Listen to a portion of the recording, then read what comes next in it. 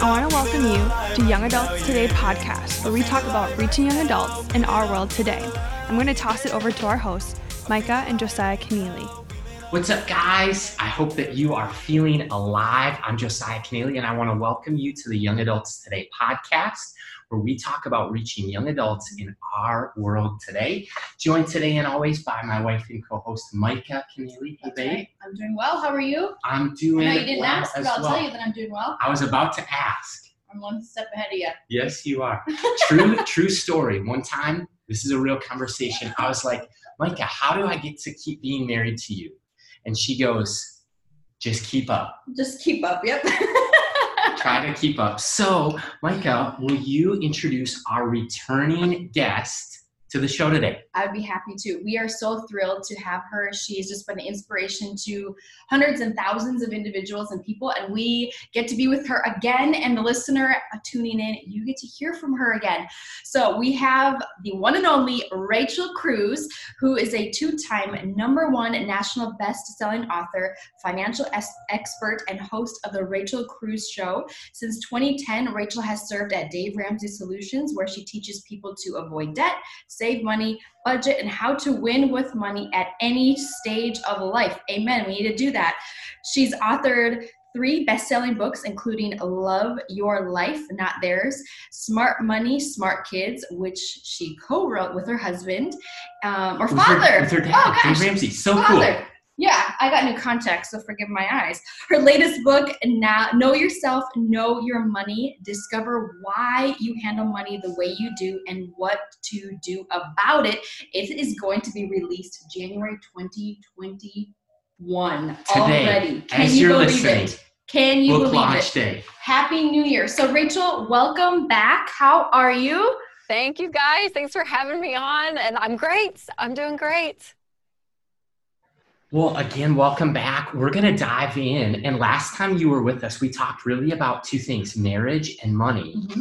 And jumping right in, you wrote a brand new best-selling book, Know Yourself, Know Your Money. And can you just tell us, why did you write this, and give us a little glimpse into the book?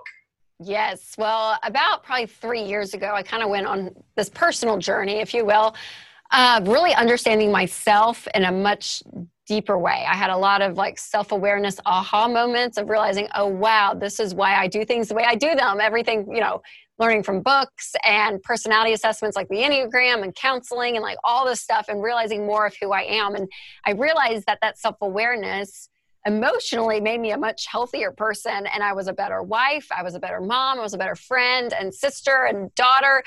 And I remember thinking, could this apply to my money? I teach people about money. That's what I do for my job. But can I start asking these same questions about my money? And it just sent me down this black hole. And I was like, oh gosh, this has to be a book. It's so interesting once I dove into it, because I talk about the how-to of money all the time. Mm-hmm. For a decade I have, right? How to budget, how to get out of debt, how to invest, how to give, how to sell your house, or how to refinance, blah, blah, blah. And realizing, wow, the how-to is important, but really understanding why we do the things we do is even more important. And we talk about personal finance as 80% behavior. It's only 20% head knowledge. So that head knowledge on what to do, again, is needed.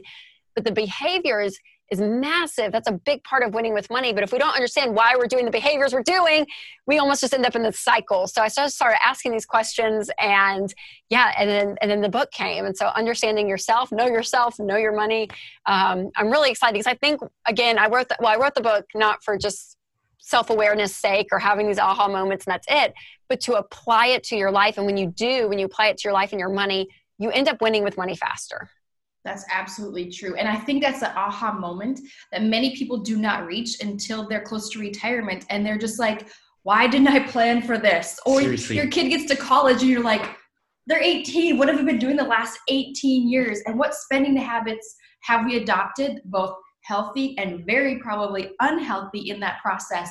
And I will say to the listener, reading this book has been so much fun. We actually do some marriage mentoring. I said, Josiah, this has to be a part of the marriage mentoring aside from the Dave Ramsey book that we always have everybody go through. I'm like, this is like part 2 of discovering the why we do what we do and how to do that. So setting people up for success at a young age and hopefully seeing them grow. And Rachel, one of the things that you talk about is obviously your family of origin, the homes and families we grow up in and how this shapes our life, our money, our finances, even decades after we move out of the house.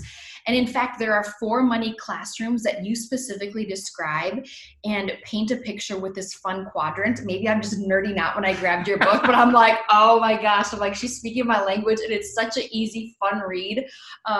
But can you just share about those 4 quadrants and what they represent and help us identify where we're at in the process of discovering why we do what we do? Yeah, absolutely. Well, going back to your childhood is really an important part of discovering who you are, right? And some people are like, no, don't take me back there. And I'm like, no. It's good because as my counselor said to me, we're not here to bash our parents. We're not here to defend our parents. We're here to tell the truth. And telling the truth of how you grew up is a really important starting place because either you implemented a lot of what your parents did, right or wrong, in your own life, or you just did the complete opposite. I've heard people do that. Like, it's just like they just end up doing the complete opposite because they didn't like how they grew up with money. But what you have to realize is that money's communicated in 2 ways, verbally and emotionally. So verbally, it's either open or closed. Sure. Emotionally, it's either stressed or calm. So it does create this little beautiful quadrant. Thank you. Literally, it was like a God moment in one of my brainstorms for the book. I like started doing it and I was like, oh, shut up. I was like, oh no. Oh my God, it creates a quadrant. I was like dying. I was like, oh, this is so good. But the first quadrant is the anxious money classroom. And this is where you grew up in a home that was verbally closed and emotionally stressed. So you probably felt a lot of tension around money, but you never really could pinpoint why because it wasn't talked about. Then you have the unstable money classroom. And this is where verbally it was open, but emotionally stressed. So you probably heard money fights, probably the same money fight over and over again. Maybe your parents fought with other family members about money, but like there's just a lot of conflict, a lot of tension around it. And then there's the unaware money classroom. And this is where it is emotionally closed. Verbally closed, but emotionally free. So calming, freeing, peaceful, but you never heard about money. So it's almost like you were unaware, your head was in the sand. You never even thought about it.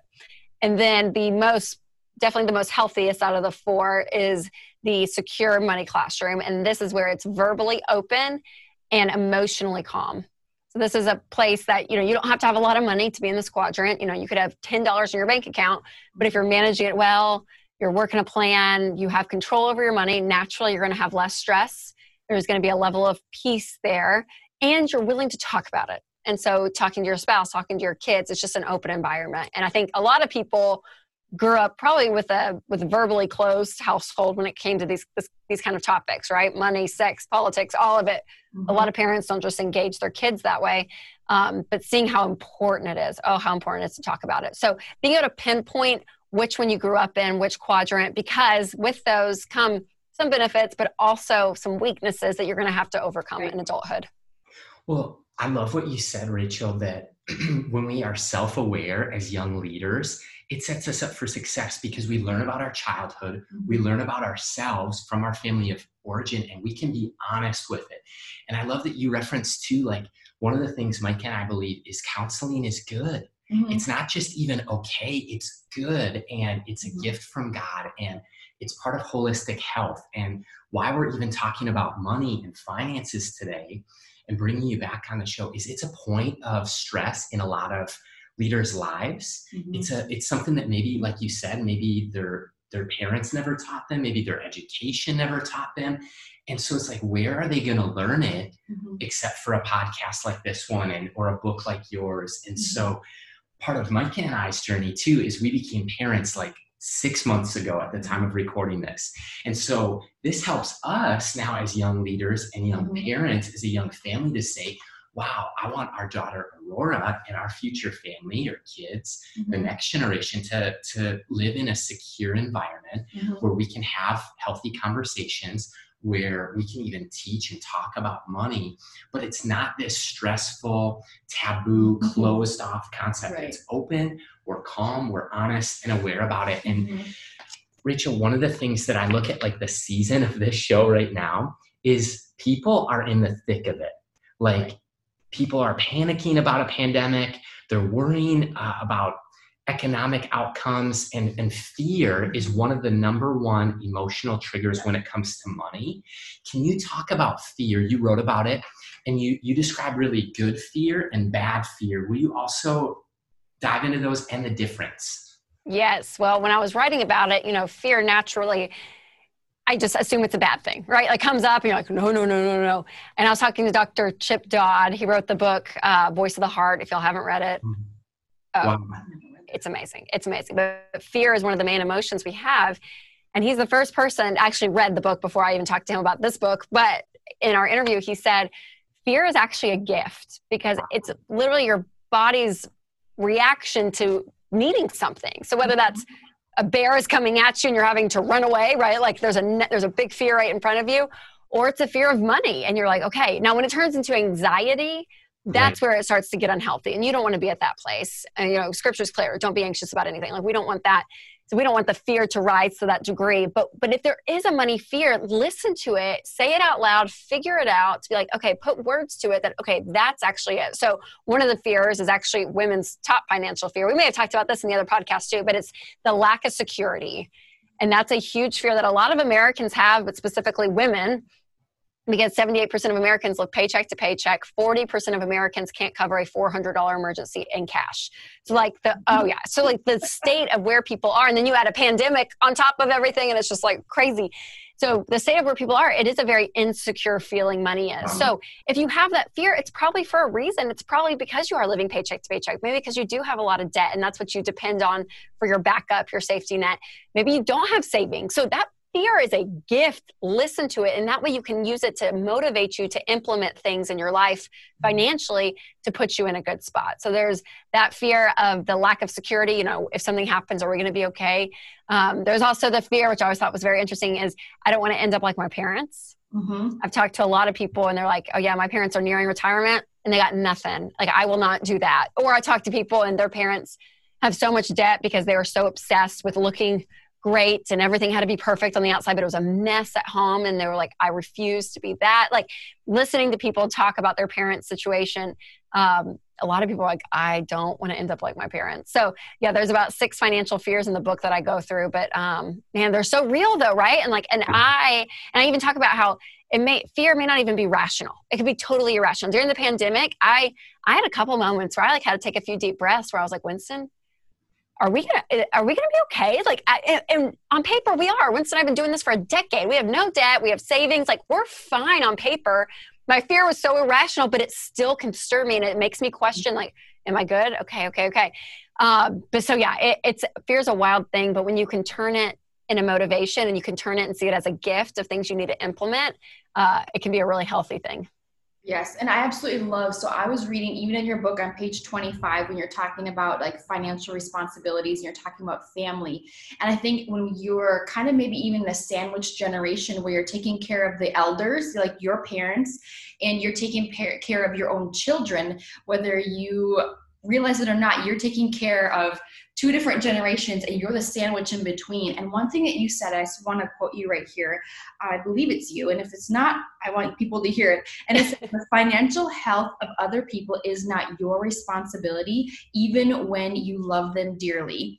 And for me personally, reading that was so freeing of like, you know what? One, God's got any family member that I may be concerned about. 2, God has us through a pandemic and he will see it through.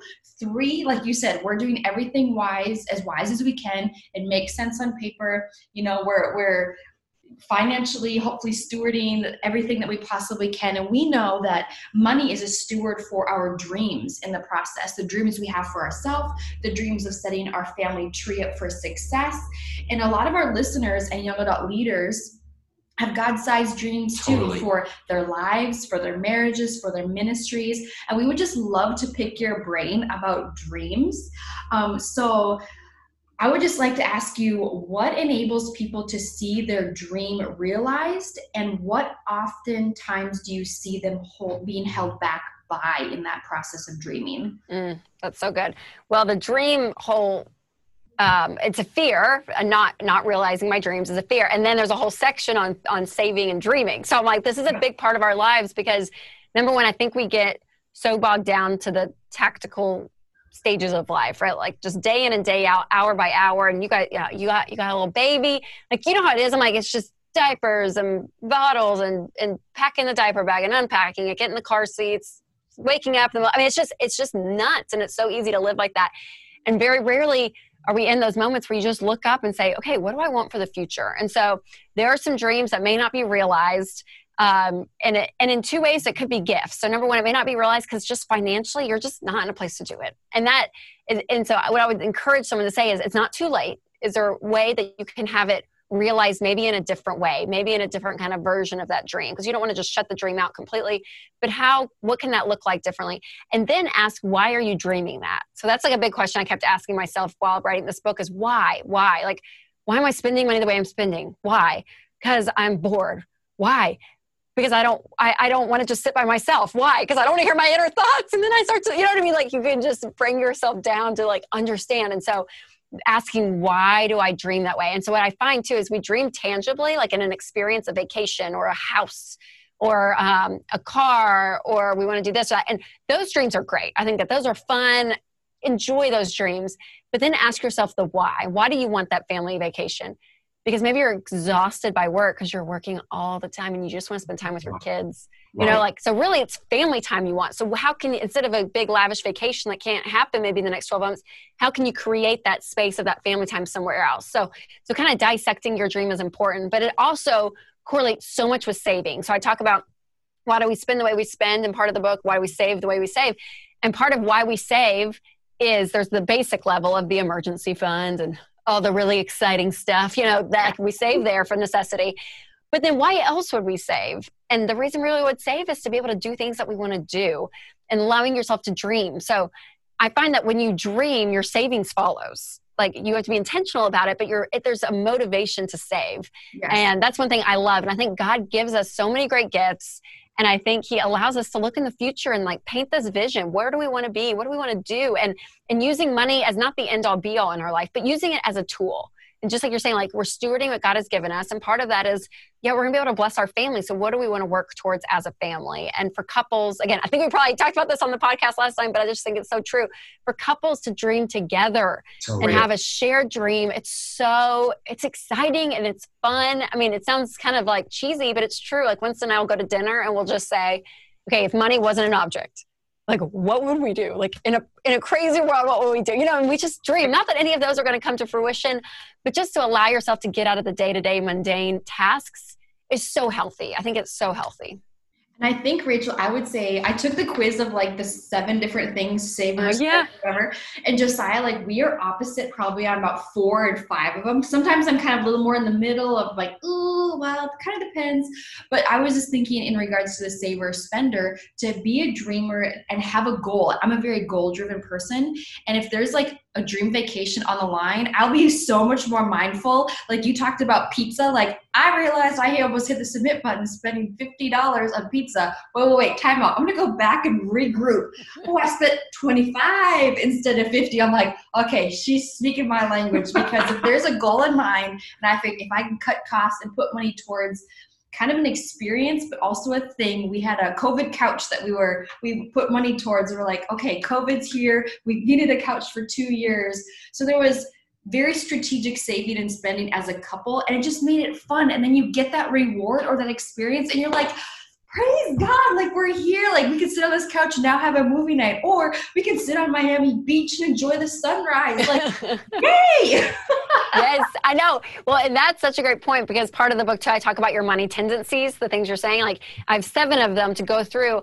And one of it is, why do you want to win with money? What's your why? Is it more because of security? And people fall in this of like, I just want to feel safe. Like, I don't care if anything else happens. I just want to feel secure and safe. It's their deepest longing, it's their deepest motivation. And other people are status, and status is not a bad word. And I'm more status. So I'm more that. I'm like, I will budget so that I can do something fun, or I will save so I can do something fun. Like, yeah, I know I was fearful in pandemic, but once that's all over, oh yeah, I'm going to go back to like, I'll make the sacrifices if I get a fun reward on the back end.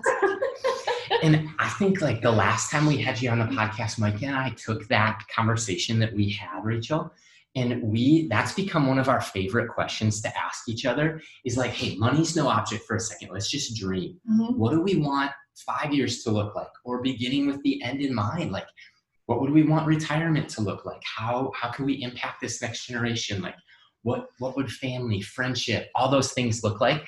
So thank you for that. And I would just say to listeners as well, like, for this book, Know Yourself, Know Your Money, Mike and I couldn't more highly recommend it. And maybe you're married or wanting to be married, this is a great book to read together. And one of the commitments Mike and I made when we got married like 3.5 years ago is we said, every year, let's read one book about marriage or that we can implement into our marriage. And then I think for those that we're leading, like our ministries or our volunteer teams, this would be a tremendous resource to just help them win with money, because like it's gonna set them, like it's gonna set their marriage up for success. It's gonna set future generations of their family up for success. And I would just say to you, Rachel, thank you for writing this book and for all the work you do at Ramsey Solutions. I remember being 16 years old and the iPhone came out and podcasts came out. And my boss at work said, hey, download the Dave Ramsey Show. It was like one of the first few podcasts. And so I would start listening to it. And as a result of I would call it the ministries of Ramsey Solutions, I listened to people call in to talk to you or to talk to your dad, Dave. And really, I view you guys at Ramsey Solutions as like a Solomon team of wisdom. Like, you read about Solomon in the Bible, and queens and kings and people from all around the world would seek out the wisdom and the insight and the advice. And I just look at what that did for me as a 16-year-old is I had some dreams, and it allowed me to go to college. I was able to graduate debt-free. We were able to take our dream job of doing what we do now with young adults today and college ministry, really because it took a step of faith, but we had that wisdom and stewardship in the process. So Rachel, we just want to say thank you. And there's one other fun resource that you have that just came out as well. And you're helping people's dreams come true with this wallet. Are you excited about it? Can you tell us about this? Yes, I'm so excited. Oh my gosh. Oh, okay. So it's come out. It's been out a few months, but it is basically my version of the envelope system, but I wanted it really cute. So you can do paper envelopes, do the thing. It's great. But this is, it's a leather wallet with these sewn in envelopes. And the most beautiful part is it's made by people by Join. Join is a organization in India, and they help employ people coming out of like terrible life situations, giving them life skills and the ability to completely change their life. I mean, just an incredible, incredible ministry. I mean, it's so beautiful.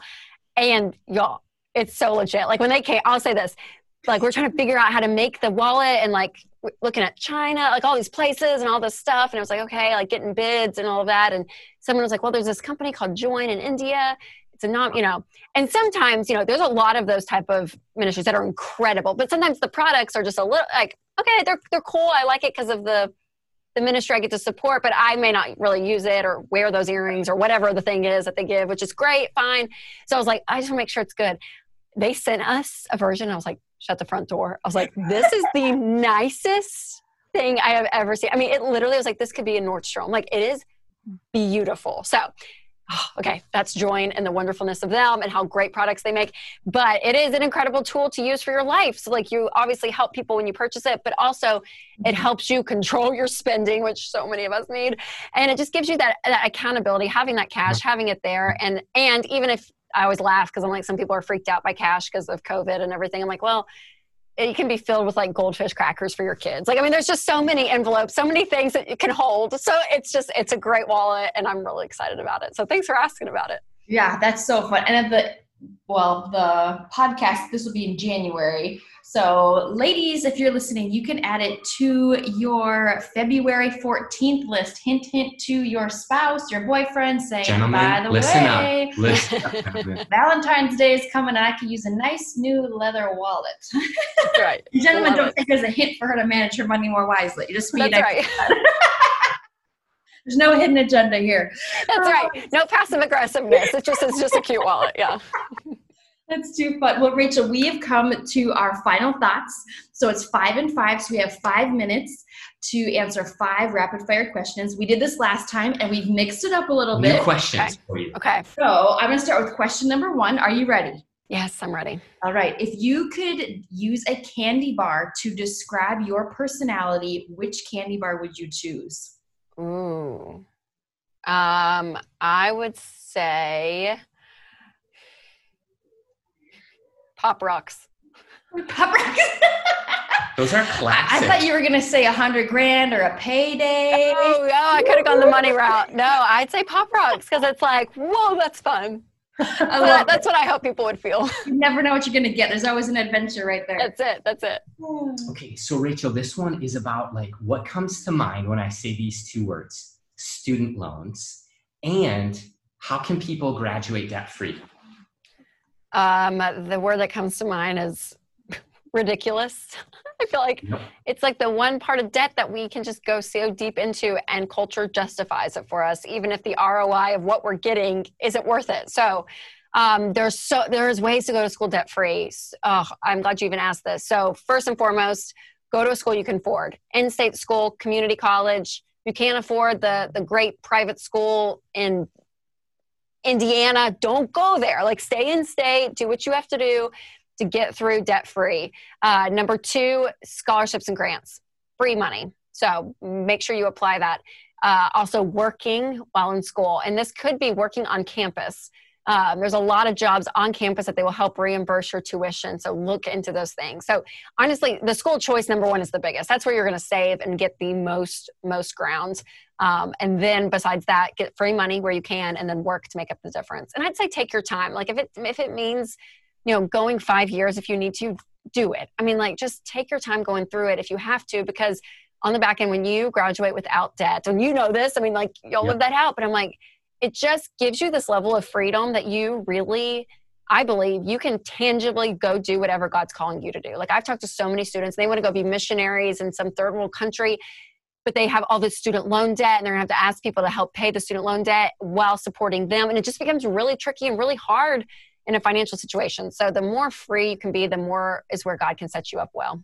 That's awesome. Okay, question number 3, and you kind of already leaned into this a little bit, but the average listener tuning in is potentially a young pastor, maybe a missionary going into the ministry field of some sort, and they're starting out in their first role in ministry, anywhere between $30,000 and $45,000 on average. How can they win with money and become a millionaire and not settle for the life of paycheck to paycheck? That's a great question.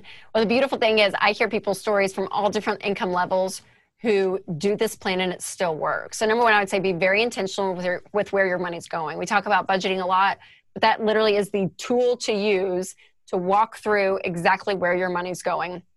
I'd also say for a season, look where you can up your income. If that is just getting a second job, maybe on 2 nights a week or somewhere in there during the week, to bring in a little bit more money so that you can pay off your debt, I would highly, highly recommend it. Mm-hmm. And then I would say number 3, be grateful, be content with where you are. Like, God has you in a specific role for a specific reason.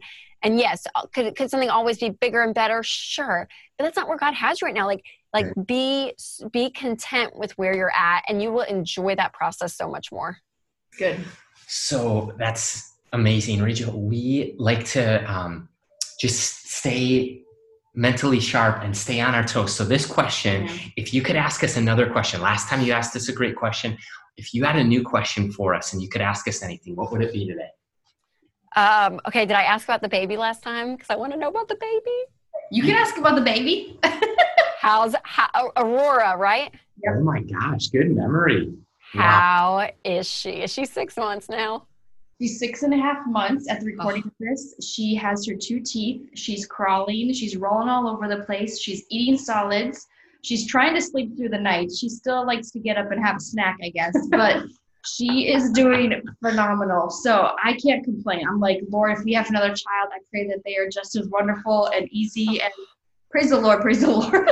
I'll tell you, like 6 months to 18 months is it's like I think it's one of the most fun stages. Like, because they just start to interact with you and talk and laugh, and it is so fun. I'm so excited for y'all.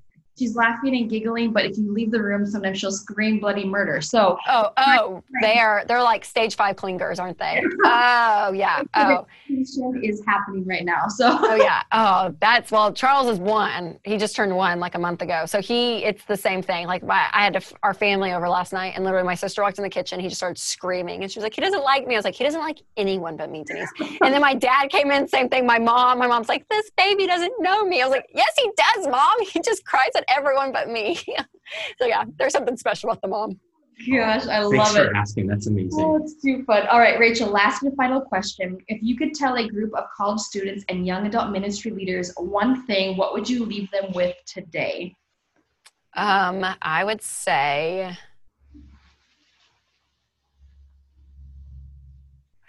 working on yourself and being selfish in that way as early in life as possible, and we're talking about self-awareness, but being aware of who God created you to be, why you are the way you are, and the parts of you that you don't like, take to the Redeemer to redeem, and magnify the parts that are so good. But like, know yourself. Like, it's so easy to live up here, and that's easy. It kind of gets messy and hard when you go below the surface, but that life is so much more rich when you dig into yourself. So that includes your money, like with the book for sure, but in every part of your life. I almost wish I went on this journey 10 years ago, because I think it's a beautiful thing. I think you just have richer relationships in life when that happens. That's awesome. Amazing note to leave people on. So encouraging, Rachel. We just want to say thank you for your time, for coming on back. And you can find out more if you're listening about Rachel Cruze, her new book, her new wallet, and all of her resources when you connect with us at youngadults.today. Thanks so much. Until next time.